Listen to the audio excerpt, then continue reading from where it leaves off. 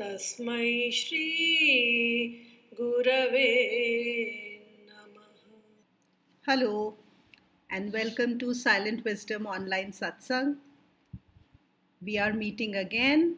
It's a great time for us to get connected, interact with like minded people. And when we say satsang, that means being in the company of the truth. We spiritual seekers need this kind of company, need this kind of meeting on a regular basis. It is food for our soul. It is what we enjoy the most. This is what we like the most. And also, it's a great opportunity for all of us to ask our questions, get clarity, discuss spiritual matters, and share things that we may not be able to share or discuss in the worldly way. So, welcome all of you again. Today, I have shared a list of questions, and they all came from Chayank. Is Chayank here today? Yes, Chayank is here. Thank you, Chayank, for asking all of these questions and being here. And before I start taking on the questions, I want to share with all of you that I was so pleasantly surprised that Chayank is only 19 years old. And I was thinking, wow, at this age, I did not even know what is path of knowledge. And he already has this much understanding, just a little bit here and there. And it's really amazing. It's really nice to see how young people are getting attracted to this path, and he's able to understand and ask these questions. So let's start. I've already had a discussion with Chang, but I thought we'll still discuss them over here. So let's start with the first question. He said, in the above image, experiences are present where the experiencer is. Experience is different from the experiencer. How are they one? Actually, many of those who are on the path of knowledge, they already understand that the way it has been represented, the experiencer and the experience here as two different things, the representation itself is wrong. Because the right representation would be, let's say, you are wearing a t-shirt, and we can say the t-shirt and the cloth are one. Or you are wearing a pajama, the pajama and the cloth are one. So where is the differentiation? How they are two different things. There is cloth and there is this form. There is this t-shirt or a pajama, but they are one, isn't it? That is how they are one. Here you have differentiated. Here the assumption is that experiencer is in the background. It has been given a separate existence, and experience has been given a separate existence. That's why they are looking at two, and that is why the confusion. Second question is, if the experiencer is empty, nothingness, isn't it a complete absence? And he tried answering it, and then he said, yes, it is illuminating all the experiences. Hence, it is present. Yes, absolutely, Chang, you got it already. That it is empty, it is nothingness. Like the example I gave, the t-shirt and the cloth. So one can say that t-shirt is there, where is the cloth? But it is because of the cloth that the t-shirt exists. So it is because of the experiencer that the experience exists. So it is present. Of course, in the cloth and the t-shirt analogy, you can say yes, the cloth is present, but experiencer cannot be seen like that. Presence of the experience is the evidence that there is experiencer. Next question, he said, how is experience empty? Experience is empty because its essence is emptiness. We can see the experience, but experience is only temporary. It will change, it will come and go. But what will not go is the experiencer. What will not go is the emptiness, which is the reality. And so, in non-duality, on the path of knowledge, in the Advait, we say that the experience is empty. Next, he said, I could not understand the concept of experiencing. How is the experiencer, experience, and existence are one? How will it be dramatically represented? So, first thing is when you talk about understanding the concept of experiencing, yes, it can be a little difficult, complicated, but as you understand first your own essence and you move on from knowing your true nature and then working on it, you can just see that experiencing. And how do we say that the experiencer, experience, and existence are one? See, these are three different terms that we have used so that the mind can understand. But actually, how it is one? Now let's look at a dancer. My favorite example is the dancer. Okay, so the dancer, the dance, and the person. Are there any differences between them? When you look at a dance, there is dance, there is a dancer, and there is a person, and there is also dancing. Are they different? There is no difference. It is all one. But we use all these four different terms to describe the same thing, isn't it? So even when you say experiencing, now going back to the previous question, it is the dancing. You can call it dancing, you can say dancer, you can say dance, all is one. How will it be dramatically represented? Yes, I have already shared with you. Look at the dancer and it gets dramatically represented. Or you can look at any other example right now, whatever is going on in your current experience, you yourself, the experience of this body, there is nothing but experiencing dramatically represented everywhere, all the time. It's just that we are not able to see it, we are not able to understand it because of the ignorance, because we don't know. It is always there. Next question, he says, I am the experiencer, ever free. But question appears about what about this Jeev? When there is existence, duality, there will appear chaos because there will be many forces that will create friction. Hence, this Jeev cannot ever be free because experience is eternal. That's a very good question, and I think this bothers everyone that while I am the experiencer, I'm ever free, but what about really this creature, this mind body mechanism? This is going to get affected, and yes, it is part in duality. So, again, when we look at it from 2 points of view, when you look at it from a non duality perspective, the answer is that you are ever free, and this Jeev is an illusion, it is mithya. So you don't need to worry about it. Let whatever happens to the Jeev. That is the non-dual perspective. But from a duality perspective, when again you come down to it, being the experiencer and staying in the experiencer also helps this Jeev. How does it help the Jeev? Yes, you're right. There is going to be chaos. When we are living in nature, when we are living in the world, we don't know what is going to hit us next. There are so many forces, so many things which are going on. But staying with the experiencer, this Jeev will not perform any unnecessary actions. It will not do things out of ignorance. It will only do what is required. It will only do what is necessary. And you will see that as the actions will reduce, as the reactions of this Jeev will reduce, the chaos and the other forces will become pretty manageable. Life becomes really manageable.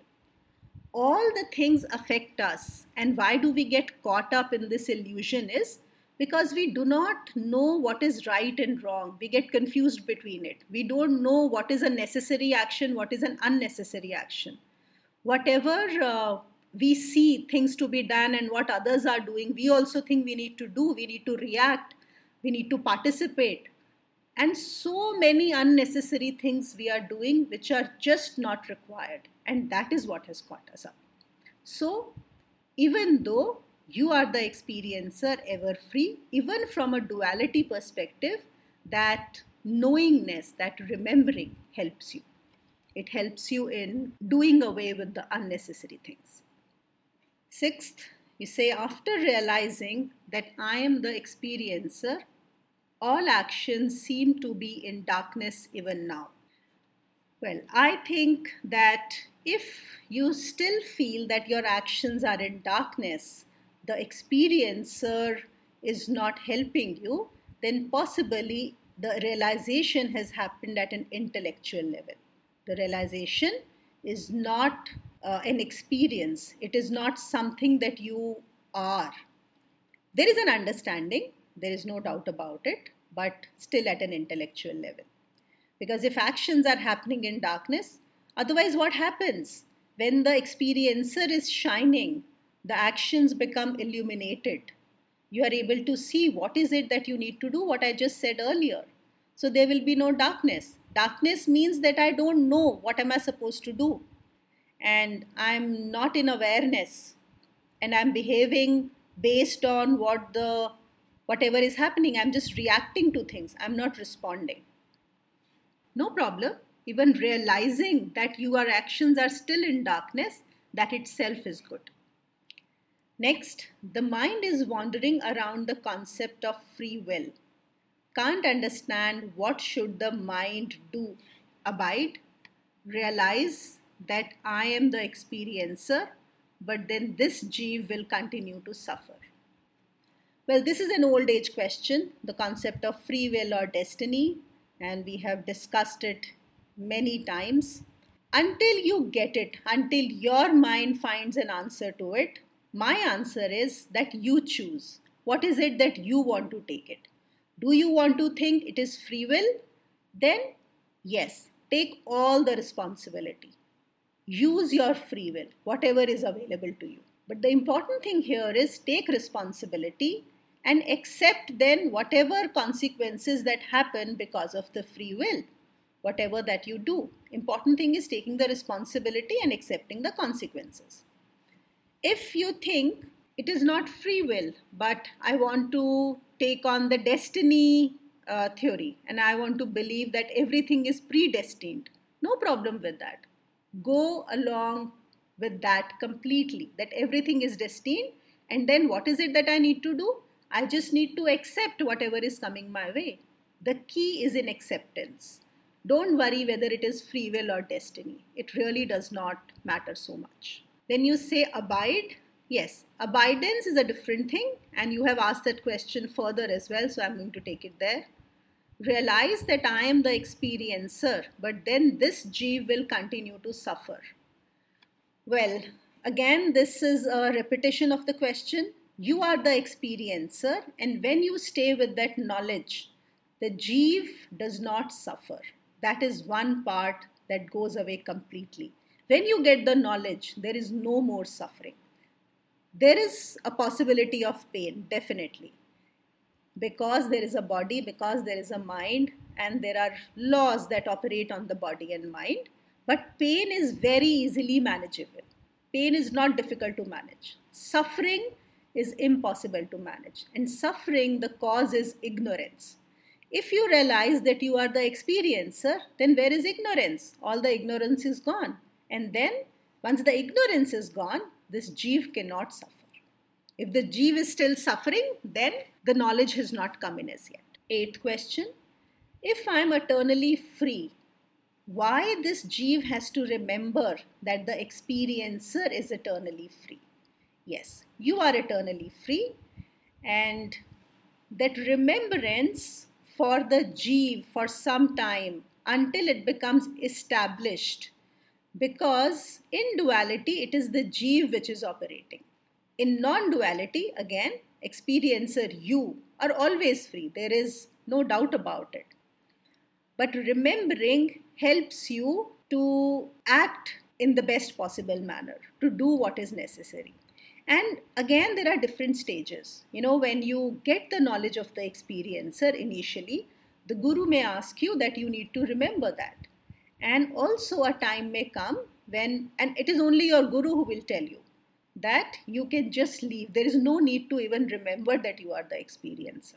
if you have been told to remember, then right now it is good for you to stay in that remembrance. Ninth question, after realizing oneness, does it mean all ignorance is removed? Well, ignorance is removed after you understand your true nature. That is where the ignorance gets removed. Oneness happens later. Oneness always is. One may realize, and it may take somebody to realize, but you don't need to go to that step to remove ignorance. It gets removed at the stage of self-realization, knowing who you are. 10th, why abiding is required? Abiding is what? Abiding is staying with this remembrance, knowing who I am. And who is going to remember?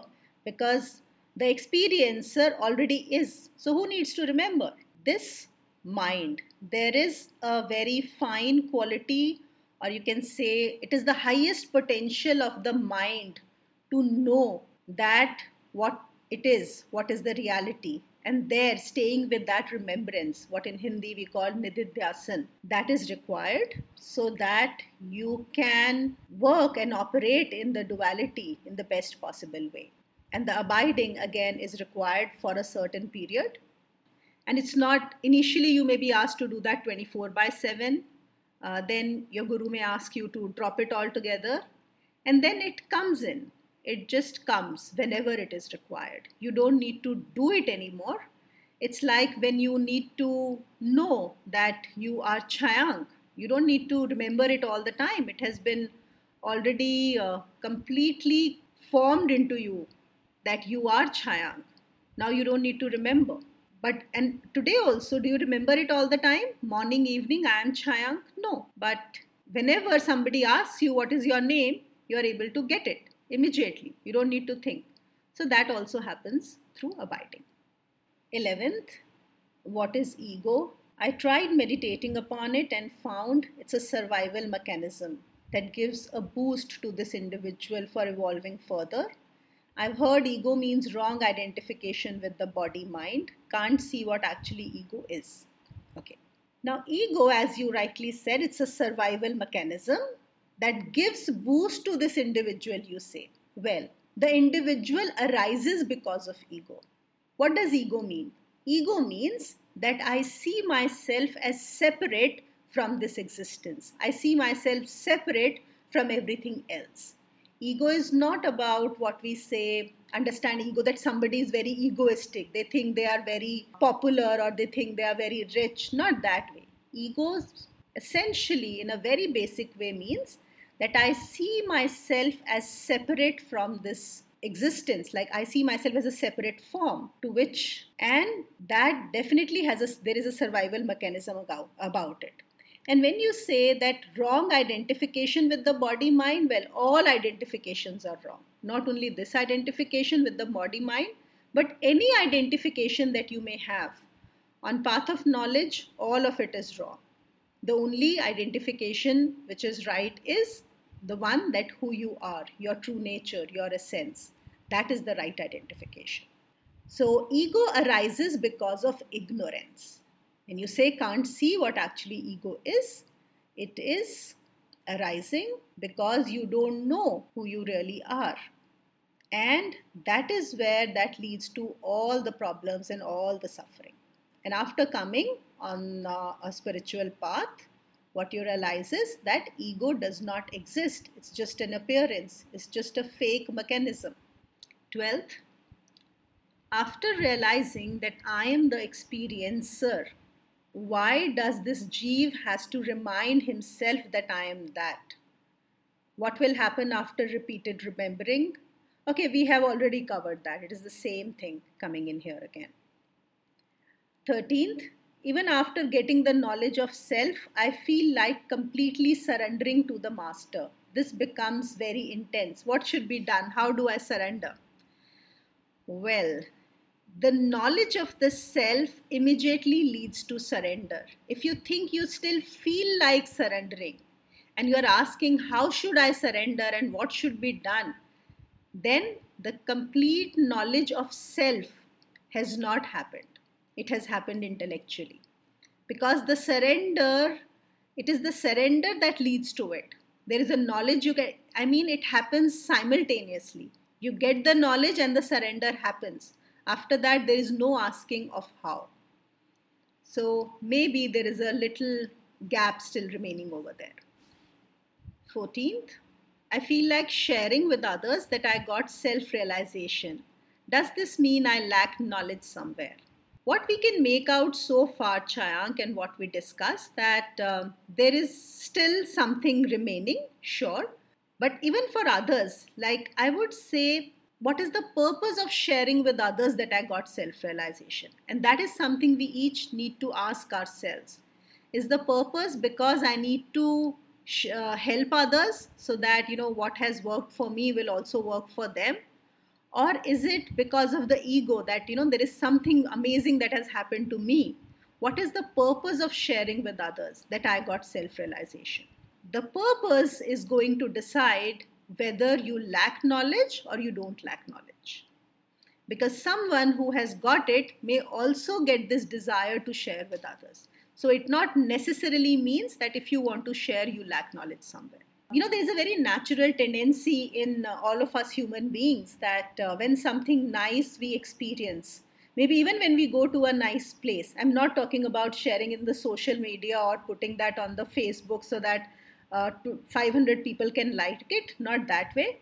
But something good that you eat or some nice place you visit or something nice movie that you watch, there is a desire to share with your loved ones, with your friends, with your family, that see, I did this or I did that, and you would also enjoy or you would also like that. Similarly, when you get self realization, a desire like that to share with those who will understand and who will benefit out of it may come here. So, need not mean that you lack knowledge. 15th, Guruji says there is no doer. I can't see that. Well, I think this is something which comes very often, and Guruji has also covered it in so many satsang. I think I have also covered it, but it's always nice to talk about it. So yes, there is no doer. And how do we see that? Very simple things. I would say, let's start with when a child is born. Okay, small baby, just born. And it starts breathing. Now, has that child been taught how to breathe? What is the possibility? If the child does not breathe, can the doctor teach him at that point of time, him or her, that this is how you breathe? Can that child be told in any way? Does that child know? And will the doctor tell him that now you need to pull air through the nose and now you need to throw it out? No, no instructions can be given. But that baby is born and the breathing starts. Isn't that an automated process, the breathing? And then the child is taking on food and it is getting digested, and which is happening to all of us. Once the food has gone below the throat, do we have any control over how it is getting digested? How our lungs are functioning, how our kidney is functioning, how our heart is beating? The body is just on an automated mode. And you cannot even stop or change things at your own will. Maybe, yes, somebody can become a yogi, you can learn all those mechanisms and you can have a little control, that's a different thing. Yes, you may be able to stop your breath for a few seconds, you may be able to control it a little bit here and there, but does that mean that you are doing it? No, you are not doing it. Everything is happening. And then also with the mind, sometimes little decisions that we take. I would say, let's say when you think that you are thirsty and you need to drink water. Here again, I'm talking about the body only. And you think, I am thirsty, or you say, I am hungry. But what is happening is, it is the body which is giving you signals. The body suddenly says that there is need for more water. And there is a thirst which arises in the body. There is a sensation which arises in the body. And you go and look for water. But you say, I am thirsty. And then when you go look for water and drink that water, you say, I went and picked up the glass and drank water. But actually, it is again something the body is doing naturally. When you have thirst, you cannot stop it. You are going to walk wherever the closest water is and you are going to drink it. If you are hungry, it's a necessary action. The body is going to tell you that there is hunger. There will be a sensation. and you will go and see whatever needs to be done, whether the food is available, or you need to order it, or you need to cook it, or you need to ask someone to do it. Now you are thinking you are doing all these actions. The body needs food, and it is ensuring that it does all these actions to get that food. But what happens is the ego comes in between and says, I am doing it. So something has already happened. The body has already given those signals through an automated mechanism. But we are thinking, I am hungry, I am thirsty. This is at the body level. Even at the mind level, okay? And one of the examples that I can think of is, let's say you need to decide what do you want to eat for dinner, okay? And generally there is a tendency to kind of think, okay, what do I feel like eating? And you think, and suddenly you say, okay, I want to eat pizza tonight, right? Now you think you have chosen that you feel like eating pizza, and that is going to be. But actually, if you will look closely, what happens is your mind has certain foods. There is a memory of various foods in the mind. So maybe 20, 30, 40, 50. And then the body also tells us different things at different times based on what is the requirement, what is its need. So let's say if sometimes you feel like eating more liquidy things, sometimes you feel like eating very soft things, sometimes you feel like eating very crunchy things. Now, this is also, there is some chemical reaction which is going in the body, and then there is a memory of list of foods which is there in the mind, and there is a scan which happens, the mind and the body. Okay, so the mind is scanning, and the moment the mind comes to pizza, the body says, yes, that is what I want. I'm sure this must have been an experience of many of us, of all of us actually. And then you say, okay, I feel like eating pizza. Now the ego says, I have decided that I want to eat it. But it is all a mechanism. Now these are simple examples that I have given in relation to the body and mind. And if you will look, all things happen like that. I still remember when I came on this path of knowledge, and this question even I had. And I asked Guruji, I said, so do you mean to say that I did not come on the path of knowledge? I did not decide that I wanted to come on the path of knowledge? And he laughed.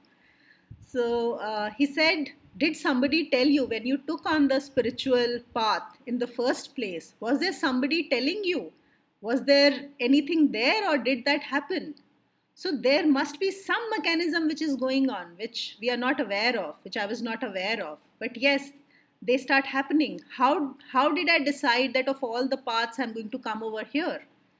I think I have decided, and I have come, and I have become the doer. So when we start seeing things from that perspective, we see that there is no doer. Things are happening. And what am I doing? I am just the witness of all these actions. It happens. Maybe somebody else may have more answers to this question, so please share, or you may have any other idea. We'll go to the last question. I heard Guruji saying, even after realization, don't stop being a seeker. Somewhat similar to this sentence, what does he mean? So Chayank, I would say you need to ask Guruji what exactly does he mean by this. But I'll tell you what I understand. I'll give you my understanding of this. And I look at it from two ways, that after realization, so don't stop being a seeker means, one, whatever path that you have taken on, you need to continue your practice. You need to still continue your practice. Like if I'm a Kriya Yogi, then I need to keep doing my Kriya Yoga practice. If I'm on the path of knowledge, then I still need to stay in awareness. I still need to abide. Okay, maybe not regularly, but yes, I need to do that. And the second thing is that I have to, or everybody, even after realization, needs to be in touch with their guru. You always need to be in touch with your guru. While your guru and you are one, there is no difference. But until the time you are in this body and mind, until the time the Maya is, the illusion is, it is very important that you be in touch. This, experiencer, of course, we are that, and that is the realization. But this illusion, this Maya, the Devi, is very strong. It is very, very strong. So you cannot just think that, fine, now I'm done and there is nothing wrong that can happen to me. Well, nothing wrong will happen. That's fine, because actually nothing wrong can ever happen. That's a different thing. But it's still, as long as you continue, stay with your practice and stay in touch with your guru. So this is what I understand of this particular sentence. But it'll be good that you need to ask, what does he mean by this? So that was my take on Chayank's questions. Anything else, Chayank, you may have, or anybody else wants to ask, please go ahead. Okay, Madhuri is saying, I have not taken birth. In Jeev, it's Jeev born in the form of body, and so it will not die. I'll witness the death of this body. Yes. Satya is saying, also when there is no I, who is the doer? I am empty and have no qualities, attributes. My only function is witnessing. Yes, absolutely. So that is where there is no doer, there is only witnessing. The ego associates itself with the doer. It starts thinking that it is what is doing everything. And that is the cause of ignorance and problems and suffering. Thank you, Satya. Shivani is asking, but when it is said you need self-discipline, then who needs to be disciplined? Yes, very good question, Shivani. These questions that we were talking about, we are talking from the non-dual perspective. Okay. Right now, when this question has come about self-discipline, we are talking from a duality perspective. It is always very important to know from which layer, from which level the question is coming and the answer is coming. So until the self-realization happens, okay, the self-discipline is important for the creature, for this person, for this individual who I am associated and identified with. It definitely needs self-discipline. And the discipline is also important. And I keep saying that many times, that the energies otherwise of a normal person or a normal mind are scattered everywhere. One does not really understand what is right, what is wrong, what is it that it needs to do. There is too much confusion. And the confusion is because there are so many people who live in our head. There are so many ideas, so many concepts. At every step, we have to really think, understand the facts, take decisions. It is all about decision making, isn't it? Every day we need to make decisions in everything. So that self-discipline is required. Taking on a spiritual path is required, so that the energies of the mind can have a focus. That focus is very important. Your ability to focus your attention, for that discipline is required. And once you get self-knowledge, once you know who you are, then it is fine. Then you can talk from a non-dual perspective. Satya is saying there is no doer can be understood only after establishing in the witness. Absolutely. Absolutely, Satya. It is only from the non-dual perspective. Rohit is asking, is ethical behavior necessary after self-knowledge, like not getting angry? So Rohit, is getting angry unethical? I don't think so. There is any ethical or unethical about getting angry. I would say anger is also a very important emotion that has been given to us.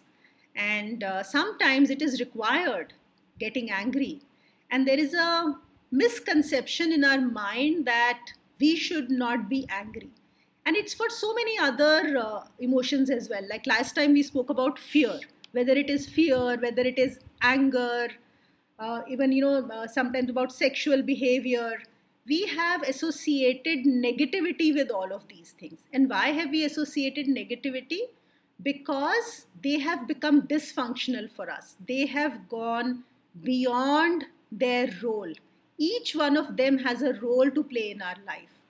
But because we did not understand, because of our ignorance, because of delusion, whatever we may call it, because I'm getting angry at everything, there is so much anger inside me, that what interests me is that if I get self-realized, then all the anger will go away.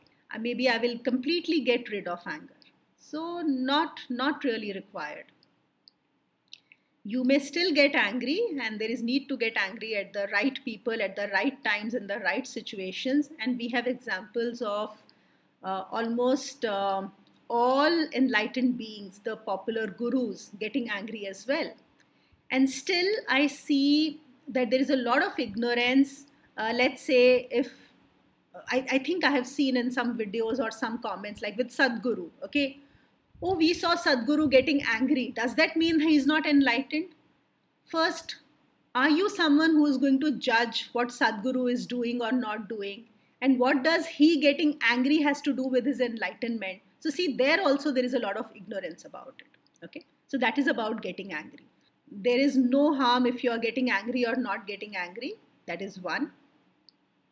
Second is when you talk about ethical behavior, okay? And ethical behavior, we say on the path of knowledge, is person specific. Until you are bound with the society, until you are identified with the society, it is the society which is defining your ethical and non ethical. Yes, there will still be certain things that you will not do. You will follow the rules of the society. You do not want to unnecessarily get into prison just because you got self knowledge, right? But some ethics are mainly person specific. And you do what is right for you, and you do what you think is right for your, if in case you are guiding others, in case you have become a teacher, then what is right for them, you take your own decisions, because what society has decided for you, how society has defined ethical and non-ethical, may not work over here. And we also say that after self knowledge, the most ethical behavior is knowledge itself. That is where any person should be judged from. And after that, whatever that you do is fine. Vinay is saying, though this is repeated question, please help me with answer here. Is this a static cyclic drama and creation is part of drama, or creation is a possibility beyond this cyclic drama? It is all one, Vinay.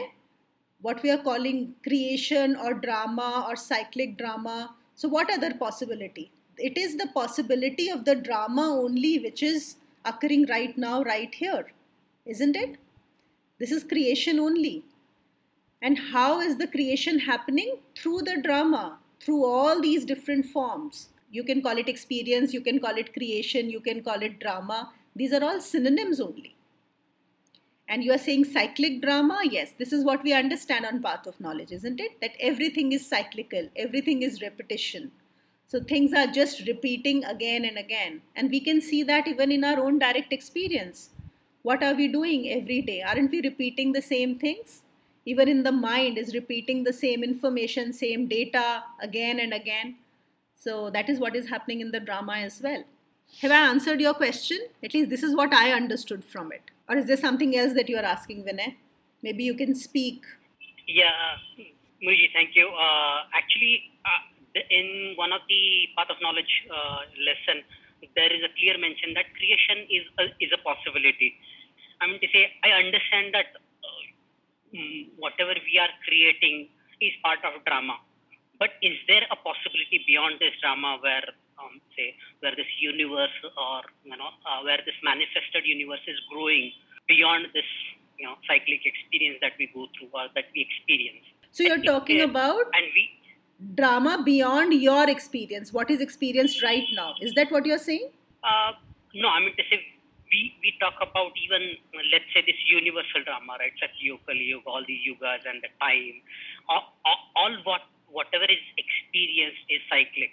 That's what, beyond my direct experience, we realize through experience from others, right? So, with logically, we can also say that everything is a drama, it's a cyclic drama. Right. Right? And everything is repeating. I mean, say these yugas are repeating. Even even the person that I'm talking, maybe after many years, we will repeat the same conversation again. Right? Is it in that sense? This is cyclic, or I'm saying that's one aspect of the question. Is the repetition always the same? meaning to say the statement that I just made, will it be repeated after many years or whatever I'm saying, beyond even the time and space? Okay. See, that I don't know, Vinay, whether the same thing, like, you and I having this conversation right now, okay? Will it exactly repeat after so many millions of years? I really don't know about that. But is this repetition cyclic? Absolutely. And it is cyclic in every way. Like if you see, there is a cycle, like in every minute, there are 60 seconds, right? So every second is repeating, every minute is repeating, then a day is repeating, week is repeating, month is repeating, isn't it? And we can go on and on about it. So that way the yugas will keep repeating. And this is something which is happening in this one lok, as I understand. This I'm just sharing through logic and my understanding. That how the loka over here and all these time factors, when we're even talking about a cycle, that means we are talking in terms of time over here. And we also know that there is no time. It is all eternal, right? At the final, there is no time. So time is about this particular lok. And there can be other lokas where things are getting repeated in a different way, and there is something else. As you said, there is possibility. The creation is behaving in a very, very different manner over there. And even the time factor is very different. But repetition is something that we can see. But does it get repeated exactly in the same way? I don't know about that. Yeah, and my second question was, I'm saying thank you for that answer. My second question was, beyond the cyclic nature of this drama, is there creation, which is one of the possibility? Is it out there? I'm going to say, can we, or as in maybe through some powers or through some evolution, as part of the evolution, will we be able to create? I'm saying, Guruji always talks about there are tantrics who are busy creating universes. You can create your own universe. So is that really really a creation which is beyond this drama, or is it still part of this cyclic drama? Okay. So, I will answer your question in three things over here. So, first hand is when you say creation, the possibility of creation. When we talk about possibility of creation, we are talking again from the non-dual perspective where we say, or that emptiness, that nothingness, that nothing is there. And there is a possibility of all creation. Okay. So, that is one where we talk about. Second thing that you are saying is that is there a possibility of creating more universes? What the Guruji says that the tantrics are creating. If he's saying maybe there would be, I don't know. But logically, if we understand, I think it would be possible. Now think about it. In your mind, now how many of us are here, right? Each one of us in our mind can create a universe, isn't it? Right now. And can I create one universe? Maybe each one of us can create infinite universes in the mind through our imagination itself. If that the mind is capable of doing by imagining, then because it is non-physical and non-mental, I think it would be possible even to create in this creation, but it will be part of this creation only. Eventually, everything is going to be part of this one existence only. I don't know why you are, separating out different creations. Thank you. Maybe I'm still not satisfied with my answer, but we can maybe take this offline. No, sure. I think it will be better if you ask Guruji this question, because since you are talking about tantric and all of that, so you can ask him. This is what I understand from your question. Sure. Thank you so much. Yeah. Thanks, Vinay. There was one more question that had come last week, and while we had discussed it, I think I would like to take that up again because it's pretty common. And the question was, when I spend time on my spiritual practices, am I being selfish? And I think somewhere or the other, it keeps bothering us that if we are not giving enough time to the family, or I'm just doing things that I like to do, I'm possibly becoming a more selfish person. And I think this question comes in because what you are doing, you are not getting the support of the family, or the family does not understand what you are doing, or even though they are supporting, there are still expectations from them which you are not able to complete. And this guilt that I am being selfish comes because of that. Now, I would say that, let's say there is a child in the family, there is a student in the family who's preparing for competitive exam. Let's say is preparing, wants to get into IIT. Now, what the child would be doing? Studying 16 to 18 hours every day, isn't it? Maybe for many years, would not be attending family functions, would not be spending time with you. Maybe there is somebody ill in the family or somebody is hospitalized, may not have the time to actually go because that child has tuitions to attend and that child has papers to practice, and there is so much, how much pressure is there.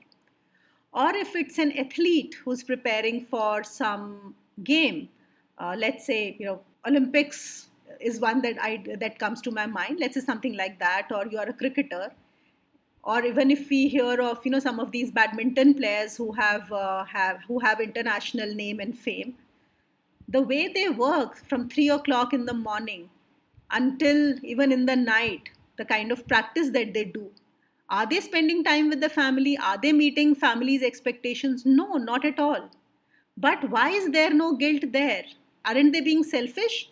Because when the child gets through the IIT, the child is going to be an IITian or clear that competitive exam and do well in life. Or when the child becomes, you become a great athlete and get name and fame and money. Isn't that being selfish? But here the guilt does not come because the family is also supporting. The family is not having any expectations. And the family thinks that when the child is doing that, it is going to help them as well. They can see the immediate benefits. Or even when you are supporting your child to set up his business where he's spending time or whatever that you are doing. So there the guilt does not come. But the moment we start doing spiritual practices and we start avoiding people, or we start spending that much time with them as we used to, this question comes in the mind that, oh, I'm being selfish. So my answer is always very simple and plain. If you are on a spiritual path and to progress in your spiritual path, you need to be selfish, please be selfish. Don't worry about it. And as it is, all of us, we are selfish. If we look closely, we'll find that everyone is selfish. And eventually, when you realize who you are, then you are the most selfish. Then how you are selfish? Because there is nothing other than you. So, and just by being selfish only can you be the most selfless person. So don't worry about being selfish, okay? Walk on the spiritual path, take your time, don't worry, don't get into this guilt of not being able to do for others. Make your priorities. You would have certain people in your life to whom you would like to give time to, but be very clear who are those people, and with the rest, it's absolutely okay. Don't worry. The path to selflessness goes through selfishness, so don't worry. All right, it's 10. Looks like there are no more questions. So thank you very much, everyone, for joining in. Thank you, Chayank, again. I hope you got answers to your questions. Thank you, everyone, for participating, sharing, listening. Love you all. See you again next Thursday. Bye.